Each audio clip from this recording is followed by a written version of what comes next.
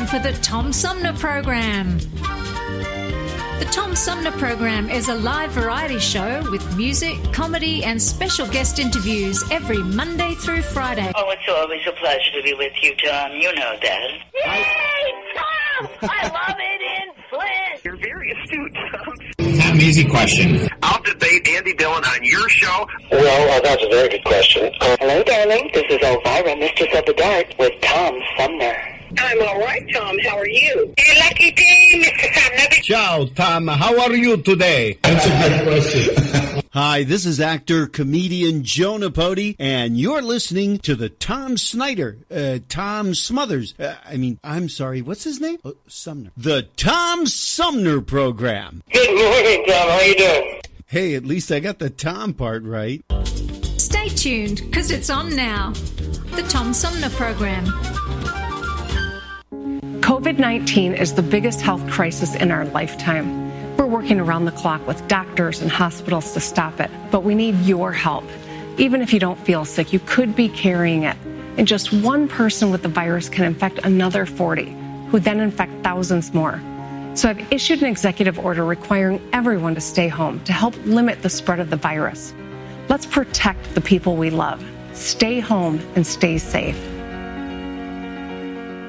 Hi, this is Gretchen Whitmer, and you're listening to the Tom Sumner Program. And welcome back, everybody, as we roll into Hour 2 of our 3-hour tour known as the Tom Sumner Program. We're going to shift the conversation to prison reform by way of the author of a new book, I should say co-author of a new book called Prison by Any Other Name, The Harmful Consequences of Popular Reforms. And my guest, as I mentioned, is one of the co-authors. She is a freelance journalist and author of Resistance Behind Bars and co-editor of Don't Leave Your Friends Behind. And she joins me by phone, Victoria Law. Victoria, welcome to the show. Thanks so much for having me, Tom. And Victoria, I do want to mention, because I've said it a couple of times, that you're the co-author of this book. We'd scheduled Maya Shenwar to join us as well, the editor-in-chief of Truth Out and the co-author of this book. But she had a family emergency, so she may or may not join us. But in the meantime, let's go ahead and get into this. Has the prison reform movement been pushed aside by the pandemic? It has and it hasn't. So jails and prisons, as well as immigration detention centers, nursing homes, and other places where people congregate and can't necessarily get away from each other, quickly became hotspots for coronavirus early on during the pandemic in the United States. And what this led to were calls for decarceration, or for people to be let out from jails and prisons, to allow those who are remaining to social distance and to keep coronavirus from spreading. Because when you have 60 or 100 or 120 people crammed into a dormitory, herded around to be in groups, to be brought to, say, the mess hall or the yard or to medical care, there is no way to social distance, to keep 6 feet or more from each other. People are living mere feet apart from each other. They're breathing in the same air. If one person gets sick, it spreads like wildfire. Think about any classroom where one child gets a cold or one child gets head lice, and suddenly it has spread to the entire classroom, and everybody brings it home and spreads it more. So early on, we saw calls for jails and prisons to let people out. And we saw some jurisdictions responding. We saw, for example, Cook County, Chicago, where my co-author Maya lives, started to release people from jails because it was one of the early epicenters of coronavirus. But instead of a judge saying, you don't pose a risk to public safety and you should be able to wait for your day in court at home, where you can socially distance, where you have access to soap and water, you can wash your hands, you can take all the proper precautions. They began ordering people to be let out on electronic monitors. Electronic monitors, for listeners who are not familiar with the term, are usually GPS devices fastened to your ankle, so big, bulky GPS devices which track your every movement, which might not seem like that much of an issue, except that you have to get pre-authorization to go anywhere outside your home, usually up to a week in advance, which means that it makes it nearly impossible to say, go grocery shopping or seek emergency medical care, because during the pandemic, as many of your listeners know, if you went to the grocery store, you might realize that people had panic bought all of the toilet paper, bread, milk, and soap. And under electronic monitoring, you can only go to the one place that you are pre-approved to go to. So that means you cannot go to the store 3 blocks down and pick up your remaining items, because that is not one of the pre-approved activities you are allowed to do outside of your house that day. And what ended up happening was in Chicago, the Cook County Jail ran out of actual monitors, and so instead of saying, we still need to decrease the jail population because it is too crowded and we cannot keep people 6 feet apart and keep them socially distant, instead people who had been ordered to be released, had been approved to be released, to await their day in court, so they had not been proven guilty or convicted. They were simply there because they were awaiting trial, then languished in this coronavirus-filled jail while awaiting an ankle monitor to free up. I've been hearing a statistic for years that has been very troubling, and I'm not sure how accurate it is, but that it's not an actual statistic, but a fact, that the U.S. imprisons a greater percentage of its population than any country in the history of the world. Yes, the U.S. has about 5% of the world's population and 25% of its prison population. That is astounding. And I think it also points to the fact that incarceration doesn't equate public safety, because if we have such a staggeringly high rate of incarceration, we should be the safest nation in the world. And as a matter of fact, we see time and time again that this is not the case. We have to remember that policing and arrests and incarceration actually happen after the fact.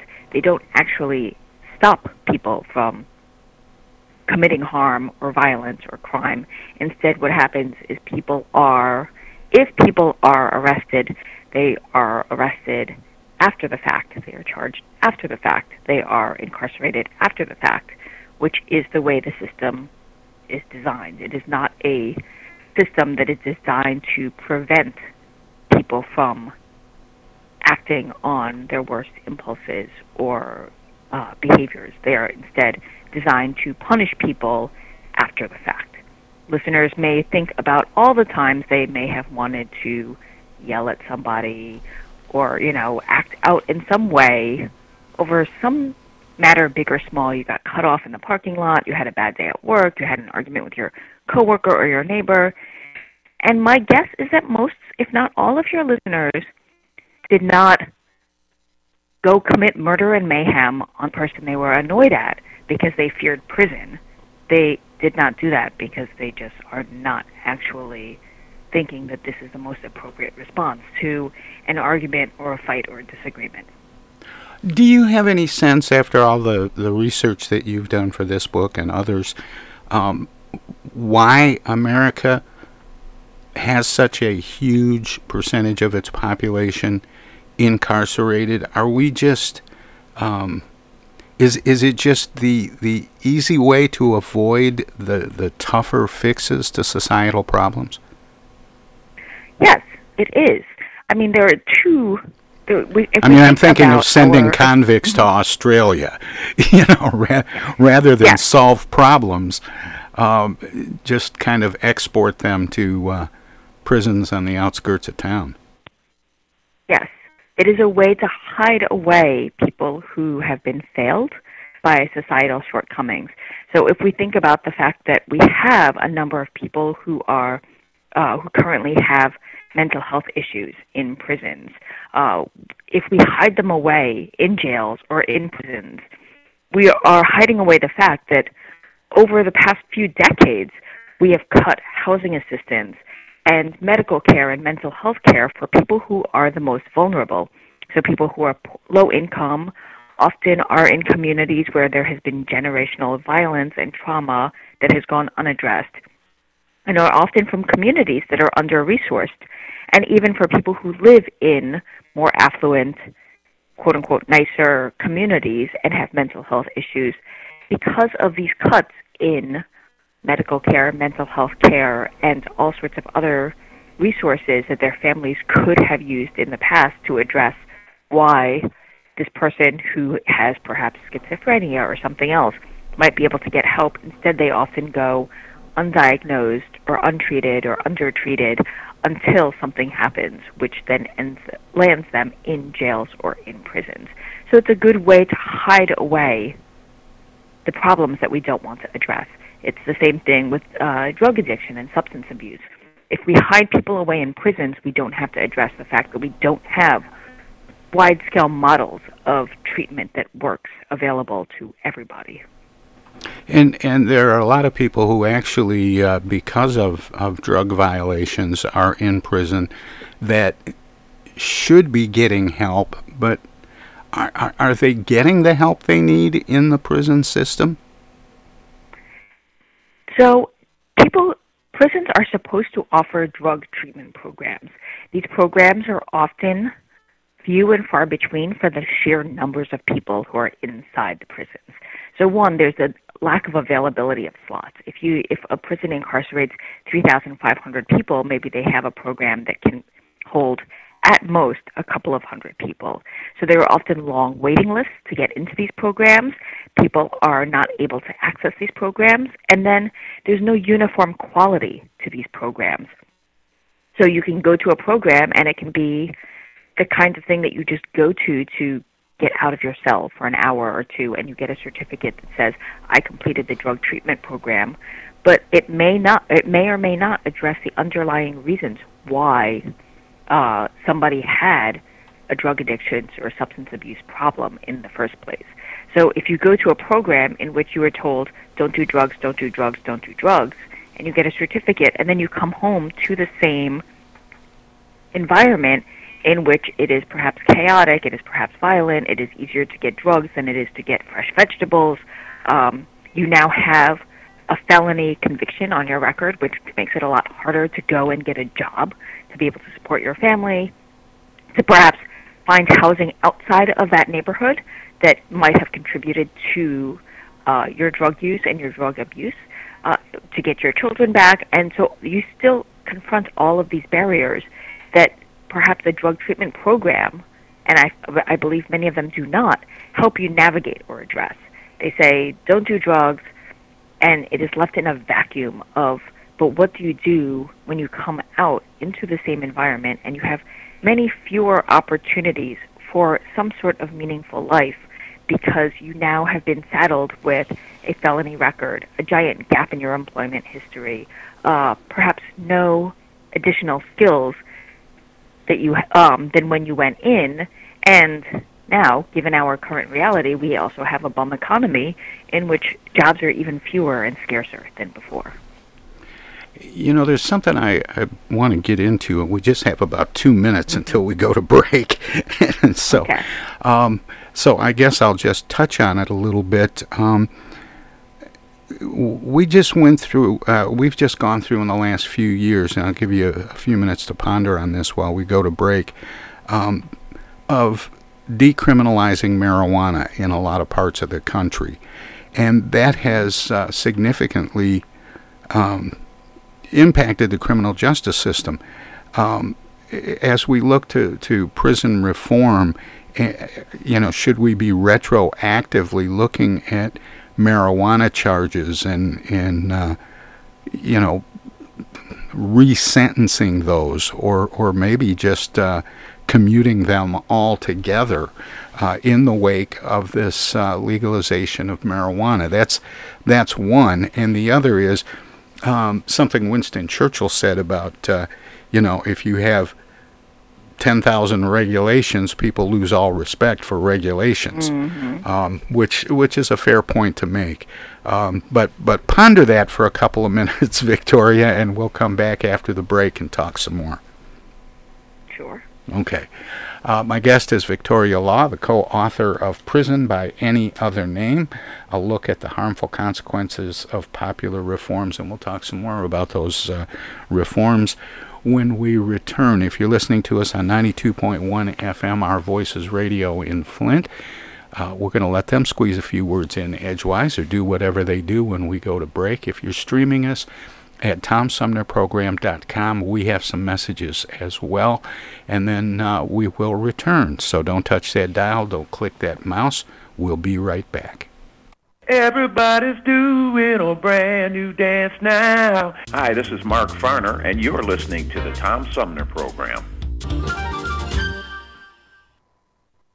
I'm Julie Lopez with Crime Stoppers. Have you ever wondered what to do if you have information about a crime or the whereabouts of a felony fugitive and you want the police to know but you need to remain anonymous? Well, here's what you can do. You can go to p3tips.com or download the mobile app. You can go to Crime Stoppers of Flint and Genesee County's Facebook page and click on the Leave an Anonymous Tip tab, or you can call 1-800-422-JAIL. All methods are anonymous, and if your help leads to a felony arrest, you may be eligible for a cash reward. Remember, your voice matters. Hi, I'm Dr. Jonae Caldoun. We know that COVID-19 is spreading rapidly across Michigan right now. The most important thing people can do to protect themselves is social distancing. That means unless you are a critical infrastructure worker or going out to get food or medicine for your home, you should be staying at home. Stay home, stay safe, save lives.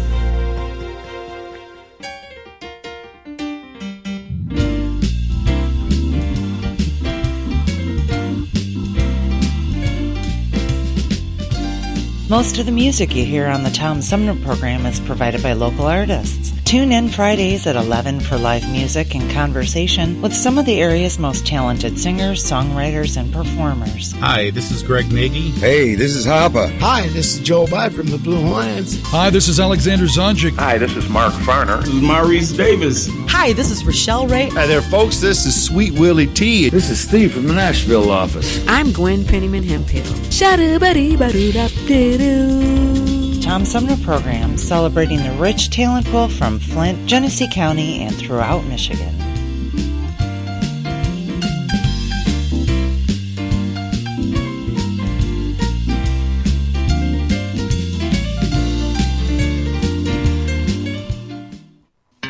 The Spangled Dwarf in his bow tie.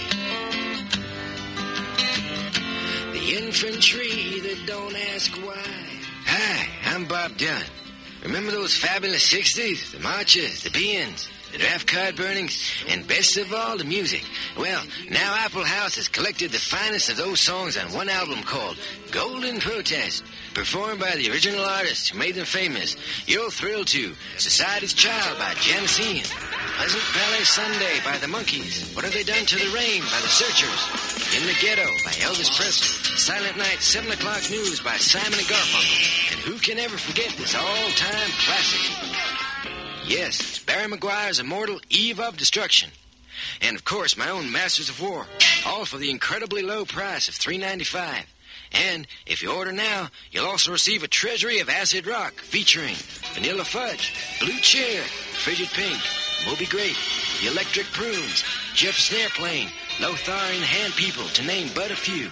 Plus, as part of this special limited offer, you'll also get the best of the supergroups with Traffic, Cream, Blind Faith, Ginger Baker's Air Force, and many, many others. Yes, this is a collector's dream, Golden Protest, plus 2 fabulous 60s albums, all for only $3.95.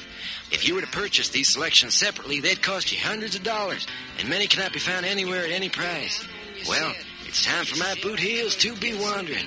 But here's someone who'll tell you how you can get this amazing record package. Here's how to order this amazing record package. Just send $3.95 and check your money order plus your name and address to Apple House, Box 70K, South Bend, Indiana. Once again, that's $3.95 and check your money to Apple House, Box 70K. Tom Sumner Program.com. The Tom Sumner TomSumnerProgram.com. This is Jill Stein, and you're listening to the Tom Sumner Program. Hey, welcome back, everybody. We continue my conversation with the co-author of a book called Prison by Any Other Name. Investigative reporter Victoria Law joins me by phone. Victoria, welcome back. Thanks for sticking around. Yes, thank you. Before the break, I brought up the efforts to legalize marijuana around the country. Many states have legalized it outright. Others have decriminalized it or set up the medical marijuana thing. Should prison reforms be looking at what the sentencing guidelines were for crimes that are no longer crimes? Yes, they should, and we should not be stopping just at marijuana. I mean, we have seen this happen on the federal level, where Congress, recognizing that the past laws, such as the Anti-Drug Abuse Act and some of the sentencing guidelines that require gigantic draconian sentences for drug crimes, were actually far, far too harsh and far and disproportionately impacted Black and brown people, particularly low-income people, and in many cases, people who actually had very little to do with the actual drug conspiracy or drug trafficking, but instead were the people who had the least amount of information to trade for a better plea bargain and prison sentence. So I noticed that in Michigan, marijuana has been decriminalized for a couple of years and even has a government marijuana regulatory agency. So we have to think about not only retroactively looking at or commuting sentences for people who have been incarcerated under these now outdated and obsolete laws, but also ways to ensure that those years that have been taken from them and any opportunities that they might have had are somehow that the state somehow makes reparations so that they can, it's not just that they are thrown out of prison and said, great, you're free now, but you have lost X number of years off your life. In the meantime, you have no employment skills, you have far lost your job, your relationships are strained if they exist at all, you don't have a home, but best of luck to you, and instead say, what can we do to make up for the fact that we have taken years away from your life? What do you need in order to re-enter a society that has moved on and technologically sped up? And what can we do to actually make it so that you can not only just survive post-prison, but thrive in this new society with this opportunity to be home and back in your community? So I think we need to be looking at commuting sentences. We need to be looking at making sure that people have opportunities when they come home and not just are thrown into a halfway house or a homeless shelter and told to fend for themselves after having years of their lives taken from them. And we should also be looking at this in the context of the fact that many of these laws that were enacted in the 1970s, in the 1980s, in the 1990s, and even in the early 2000s were meant simply to punish people and to address a hysteria, if I may, around crime and violence that actually were whipped up by politicians seeking votes and media seeking clicks and headlines, rather than actual public safety guidelines. Like, what do you need to make sure that people are not causing harm to other people, whether it be through things like theft and burglary or more violent behaviors, and put resources into those instead. I'm sure there are a lot of people who would answer this question differently, but I'm interested in what your thoughts are about when we hear a phrase like prison reform. That can mean something different to everybody, but what do you think the ultimate goal of prison reform should be? I think the ultimate goal of prison reform should be reforming not just the criminal legal system, but our entire society, so that we no longer need prisons. And this is not a 1-month fix or a 1-year fix, but it is looking at the entire way our societies are set up. So what is it about our societies that have people be more likely, in some communities, be more likely to be arrested and have a felony conviction charge thrust upon them than they are to be able to graduate with a meaningful degree from high school and move on to college? Why do we have a nation in which healthcare is not guaranteed for everybody living in our country? Why do we have a country in which there are so many children living in poverty, while we have so many other corporations and billionaires who, just make money hand over fist? So this is, again, not a 1 month, 1 year, 2 year, 3 year fix, but it is looking at substantially overhauling the way that our society works and the way that we prioritize where we put our resources, so that we're not saying we want more police and not looking at, well, why do we have more police and fewer pre-K slots for our nation's children? Why is it that some children go to bed hungry and wake up hungry and are hungry throughout the day, and in other places we are throwing out a ton of food? Where are we putting our priorities? Why is it that Flint has not had clean drinking water for however many years? The people of Flint have not had this, and why is this not a priority for our government to actually address? Well, in theory, the criminal justice system or the legal system exists to address conflicts between people. And, otherwise people could just go about their business and as you suggest, not have any prisons. Is it possible to create a system of community civilization that exists without prisons? I believe it is, but I don't think we are. The United States is definitely not at this point. When people talk, I'm not saying we're anywhere close to it, Victoria. I'm just fascinated by this concept of not having prisons, because I think there are alternatives to a lot of the things that we imprison people for. Yes. And I think one of the priorities that needs to be shifted and changed is this idea that we always need to address societal wrongdoings or harms or conflicts with punishment. And that punishment needs to look like either locking somebody up in a cage or any of the alternatives that we talk about in our book, such as putting people on electronic monitoring and making their home their de facto cage, or putting them on probation with its various rules and regulations. Before the break, you quoted Winston Churchill, who said, if you have 10,000 regulations, people lose all respect for these regulations. So putting people on probation suddenly saddles them with these 10,000 regulations that are not crimes if you are not on probation.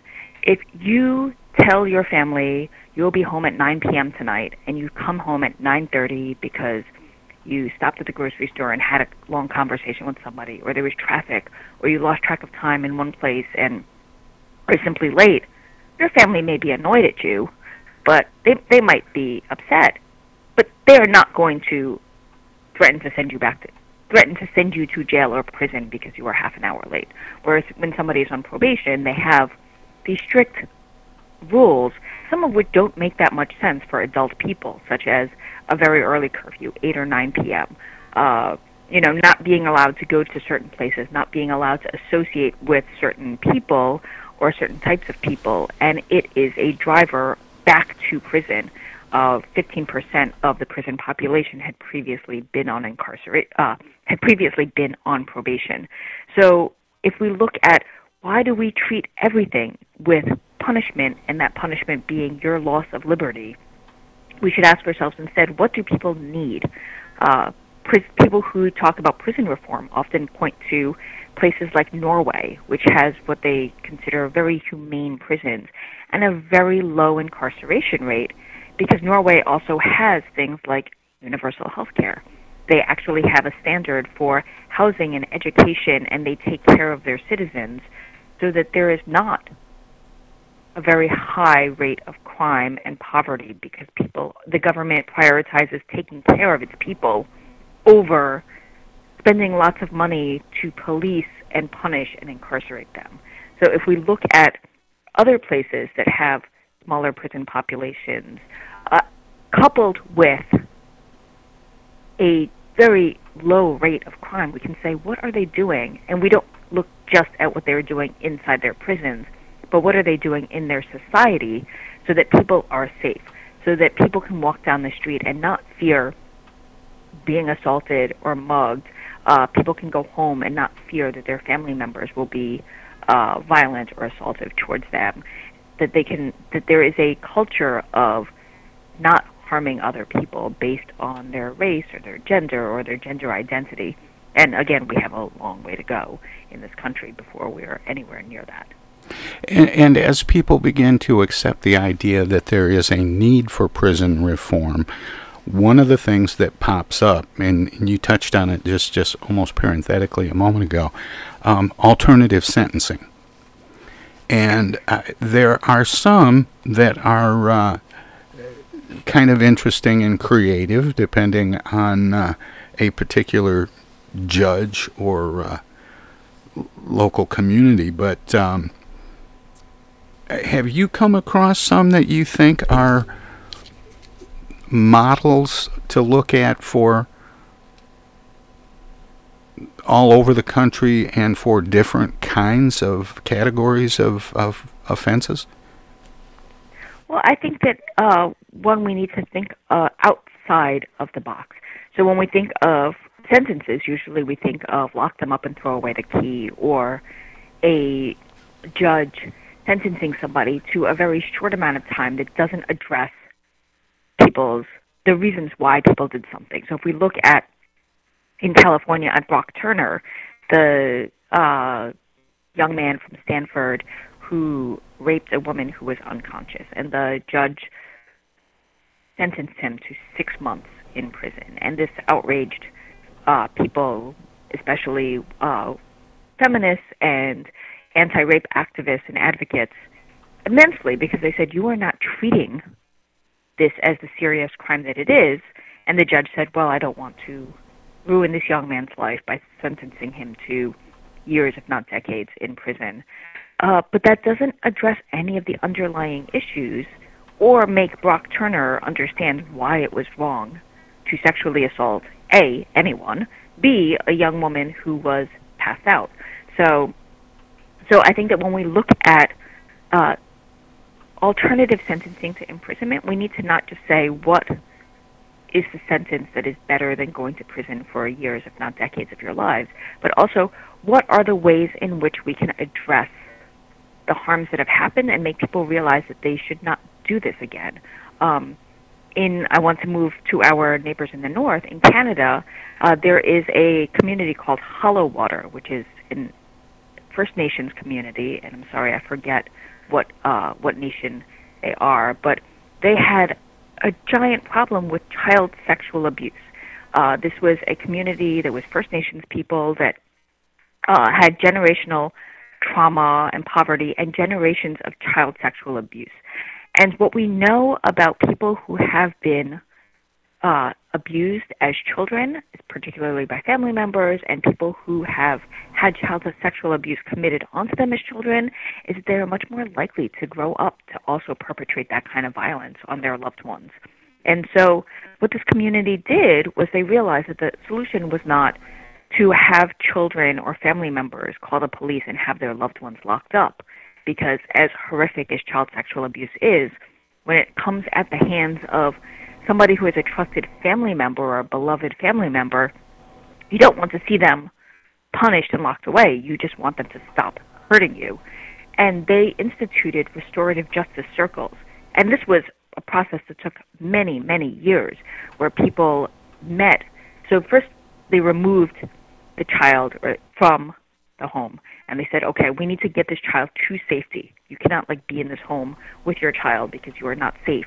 And then they embarked upon years and years of circles and supports and all sorts of counseling type groups with the person who had been doing the harm, to not only get them to understand why they had done this, but what they needed to do to make amends and never have this happen again. And in the meanwhile, people were working with the children who had been abused to say, what do you need and what do you want? And many times the children said, I want to go home to my mother, father, aunt, uncle, whoever it was that had abused them, but I don't want them to hurt me anymore. And so sometimes this, again, would take years. And this was something that judges recognized, is that children wanted to stay with their parents, even if their parents had done horrible, terrible things to them. But they didn't want their parents to continue doing these horrible, terrible things. But this is a much longer process than saying, calling 911, having the police come, having the police potentially arrest somebody, but potentially not, and then going through a court system that says either prison or no prison.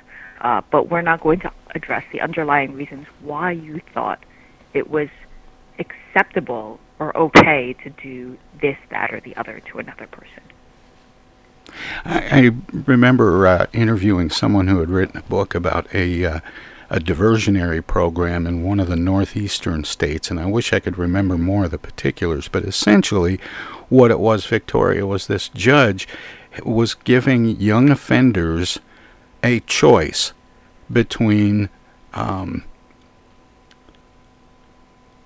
incarceration or detention and a mandatory season with a Shakespeare company. Mm-hmm.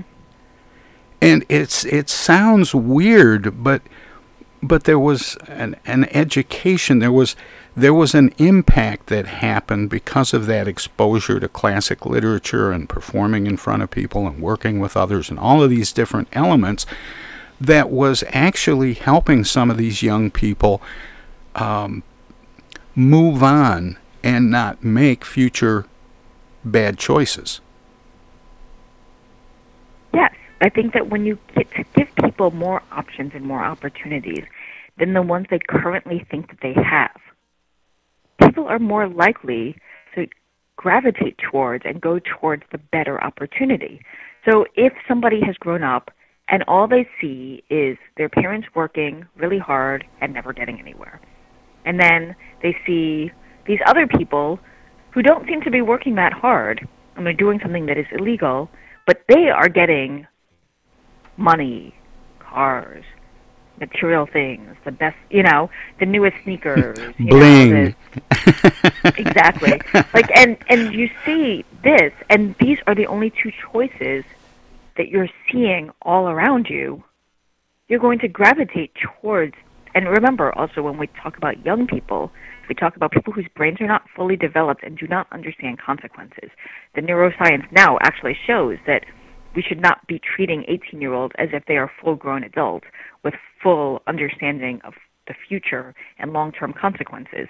So when you have young people who day in and day out are conditioned to see that, we don't need to say, we are going to lock you up and throw away the key forever and ever. We need to say, what are the other opportunities that people can have in their lives? In our book, we interviewed Boston University researcher Susan Serrett, who spent a decade researching and interviewing and following, I think it was a dozen women who had substance abuse disorder. And she would follow them, through their numerous stints in rehab and jail and come out. And, they were in a cycle. They were mired in a cycle of addiction, arrest, rehab, jail, rehab, et cetera, come out, rinse, repeat. And we asked her, well, what if the solution is not sending people to jail?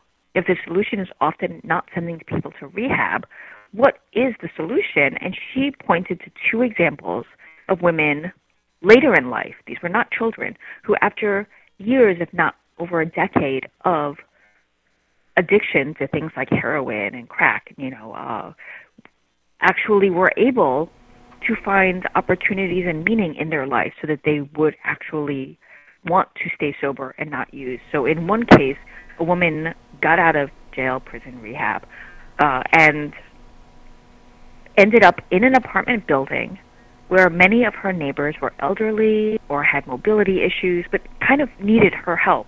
And she was, at age 30 or 40-something, a relatively young, healthy person.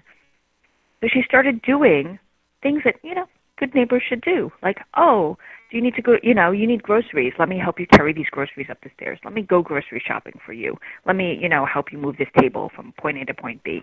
And in return, the neighbors started getting to know her. She built relationships with them. They appreciated the help that she gave. And that was the turning point for her to say, I need to show up for all of these people who might not be able to get this help if I'm, high on whatever, sitting in my room. And so that was her motivation.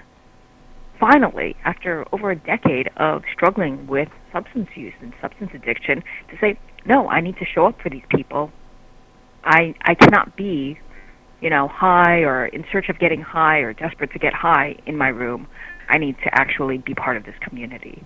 And another woman had a similar story where she got a job at one of these places like Goodwill or the Salvation Army or something where they're doing good work. She felt like she was helping other people. She was surrounded by coworkers who were also dedicated to helping other people.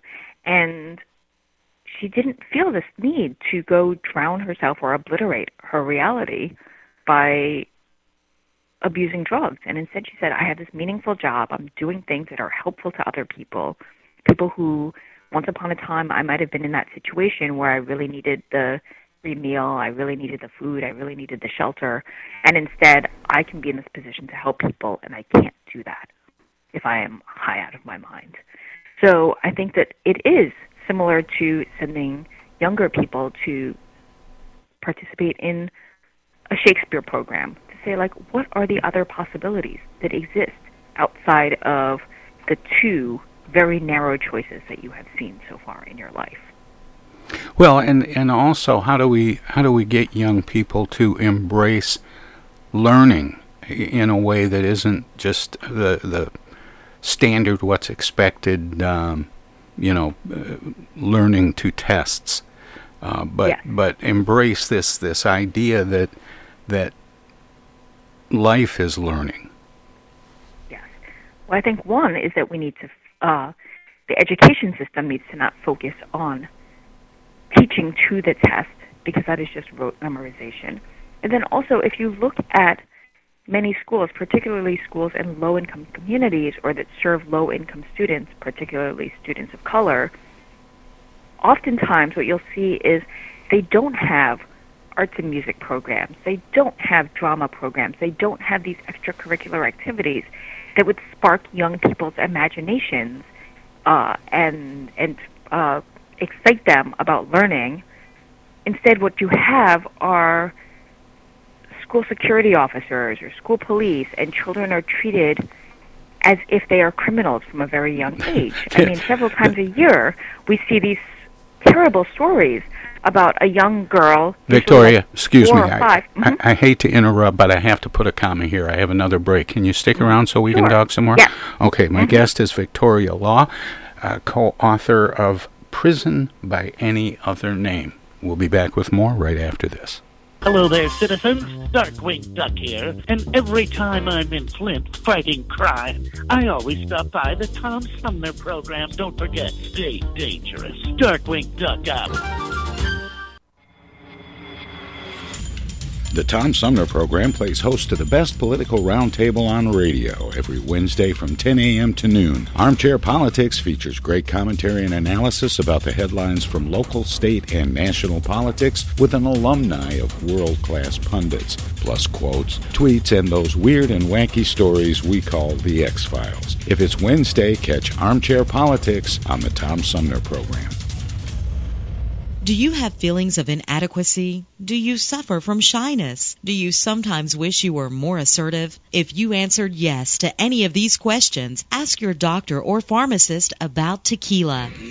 Tequila is the safe, natural way to feel better and more confident about yourself and your actions. Tequila can help ease you out of your shyness and let you tell the world that you're ready and willing to do just about anything. You'll notice the benefits of tequila almost immediately, and with a regimen of regular doses, you can overcome any obstacles that prevent you from living the life you want to live. Shyness and awkwardness will be a thing of the past, and you'll discover many talents you never knew you had. Stop hiding and start living with tequila. Tequila may not be right for everyone. Women who are pregnant or nursing should not use tequila. However, women who wouldn't mind nursing or becoming pregnant are encouraged to try it. Side effects may include dizziness, nausea, vomiting, incarceration, erotic lustfulness, loss of motor control, loss of clothing, loss of money, loss of virginity, delusions of grandeur, table dancing, headache, dehydration, dry mouth, and a desire to sing karaoke and play all-night rounds of strip poker, truth or dare, and naked twister. Warning, the consumption of alcohol may make you think you're whispering when you're not. It's a major factor in dancing like a retard. May cause you to tell your friends over and over again that you're in love with them. Also may cause you to think you can sing. Alcohol may lead you to believe that ex-lovers are really dying for you to telephone them at 4 in the morning. Alcohol may make you think you can logically converse with members of the opposite sex without spitting. It may create the illusion that you are tougher, smarter, faster, and better looking than most people. And it may lead you to think people are laughing with you. Alcohol may cause pregnancy. And it also may be a major factor in getting your ass kicked. So what are you waiting for? Stop hiding and start living with tequila.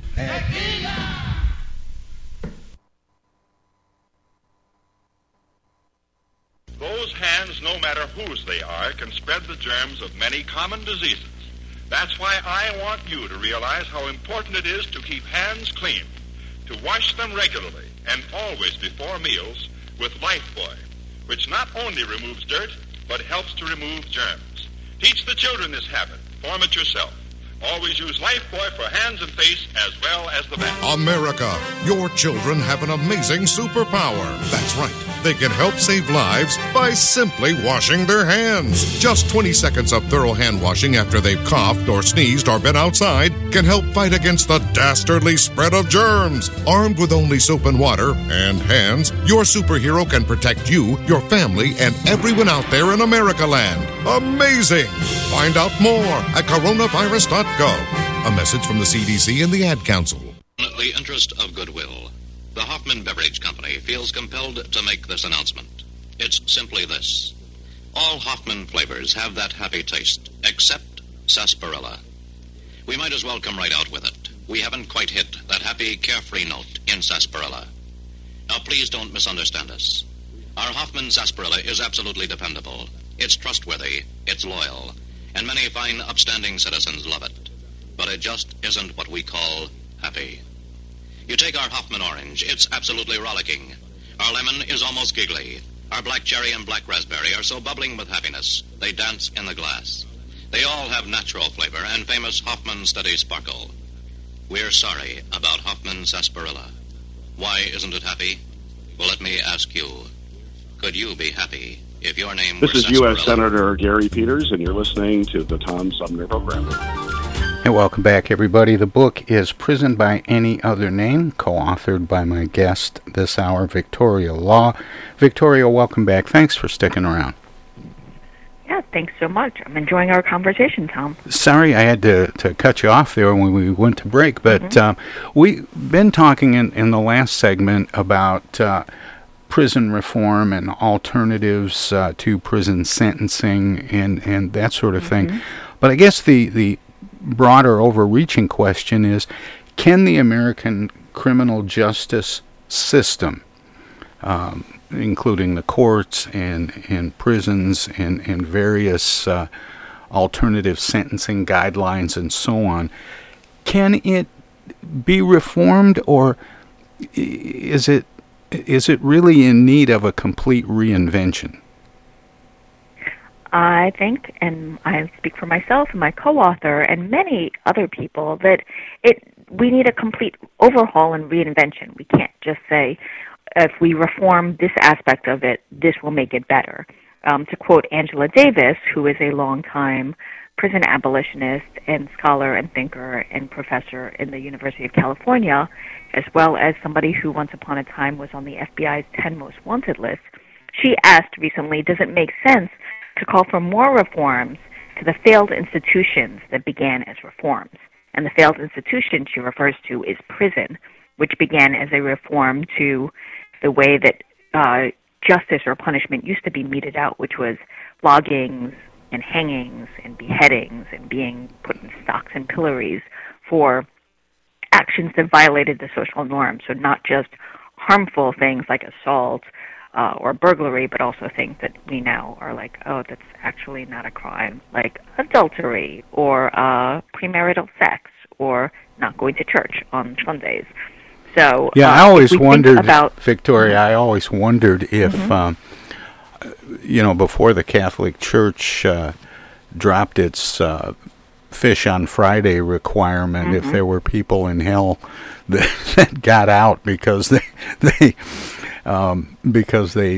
were there because they ate fish or something other than fish on Friday. Yes, I'm sure there were. Let me ask this, because we just have a few minutes left, or at least a fairly short segment this time.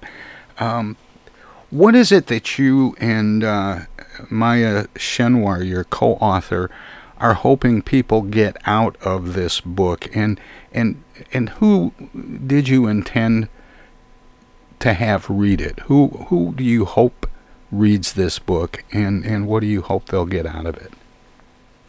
So we were hoping, when we first wrote this book, and we first began thinking about and writing this book between 2015 and 2016. So we were in the Obama era. We were seeing moves on the federal level and on many state levels and local levels towards understanding that we cannot incarcerate our way into safety. At the time, the nation had 2.3 million people in jails and prisons across the nation. This was not counting people in immigrant detention or juvenile prisons or military prisons. This was just people in jails and prisons, and we were not a safer country because of this. And people were understanding that we needed to move away from locking people up in jails and prisons. But what we were also seeing was a disturbing trend towards alternatives in which people were still under some form of surveillance and coercive control. And it was often the same people who had been locked up in jails and prisons disproportionately: black, brown, low income, people who came from communities that were devoid of resources and under-resourced. And these alternatives did not address people's underlying needs, and instead continued to shift the onus onto them for breaking the law or not being able to provide for themselves and or their families without breaking the law. So what we were hoping was that people would take away from our book that we should not rely on policies that replicate the logic of prisons, in which you must pull somebody out of their community and isolate them and hope that they somehow get better by just being pulled away from their community, and instead say, what do we need to do to, A, repair the harm, a la restorative justice or transformative justice, or some way to make amends for the harms that you do, but also make sure that this doesn't happen again. So we were hoping that this would be a conversation opener and a discussion opener for many places that were looking at reducing jails and prison populations by relying more on electronic monitoring, which again is a slippery slope back to incarceration, and instead expands the number of people that are under some sort of surveillance and state control, or relying on mass probation. And we were also hoping to address the fact that we see the creep of criminalization happening in other institutions, such as schools. Like, why do some schools have more school police officers and no art and music teachers? Why are you more likely to end up in handcuffs than you are to be exposed in a meaningful way to Shakespeare or other classics in certain schools in certain neighborhoods? So we wanted to have that be something that people were thinking about, instead of having reforms largely pushed towards electronic monitoring, probation, having people, go to mandated drug treatment that looks very similar to prisons, and have that be the end of the conversation, rather than saying, how do we tear this down and build up a world in which we all want to live and that we all feel safe in. But in order to really do that effectively, we have to look at not just reforming the criminal justice system, but all parts of our society where people aren't marginalized and put in positions where maybe in some cases they believe the only way to survive is by breaking the law. We need to look at the economy and schools and just really our entire society, don't we? Yes, that we definitely do. I mean, again, as you pointed out earlier, when in this Northeast program where children were sent, or teenagers were sent to a Shakespeare drama program, rather than just putting them in a youth prison, they did much better. Suddenly there's another option, not, option A, work your fingers to the bone and never get anywhere. Option B, do this illegal activity and see lots of money. And they don't see an option C, D, or E because these are the only two options people are given. Well, let me ask this as we bring things to a close, Victoria, and I've really enjoyed this conversation. I can't believe how fast the time has gone. I feel like we've only scratched the surface. The book is called Prison by Any Other Name by Maya Schenwar and Victoria Law, my guest, Victoria Law, talking about the harmful consequences of popular reforms.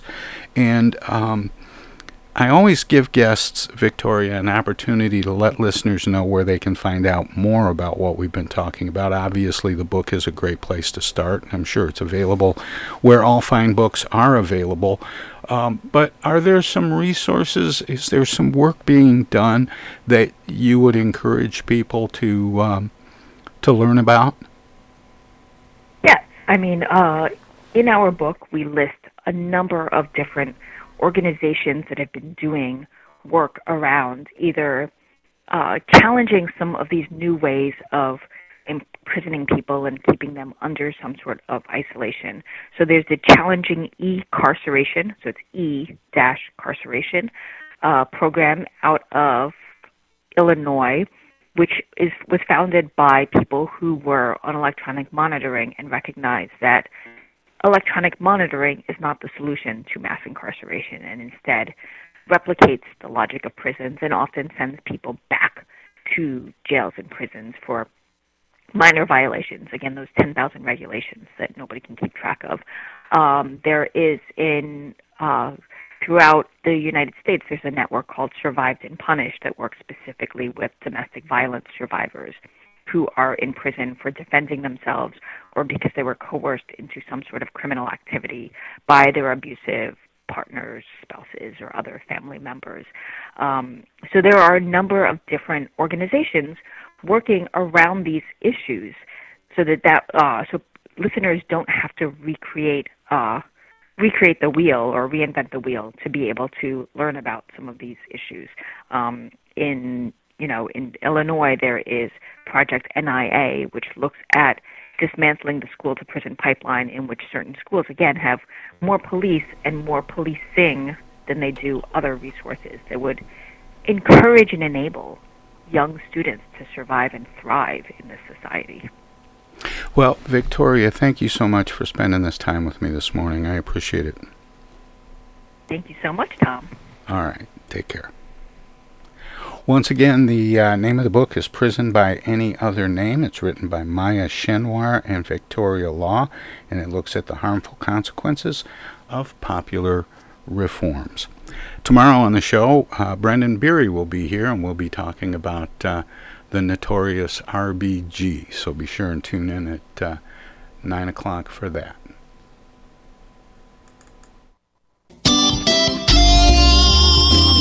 Old-fashioned radio for a new generation. The Tom Sumner Program.com. The Tom Sumner TomSumnerProgram.com. The Tom Sumner Program.com.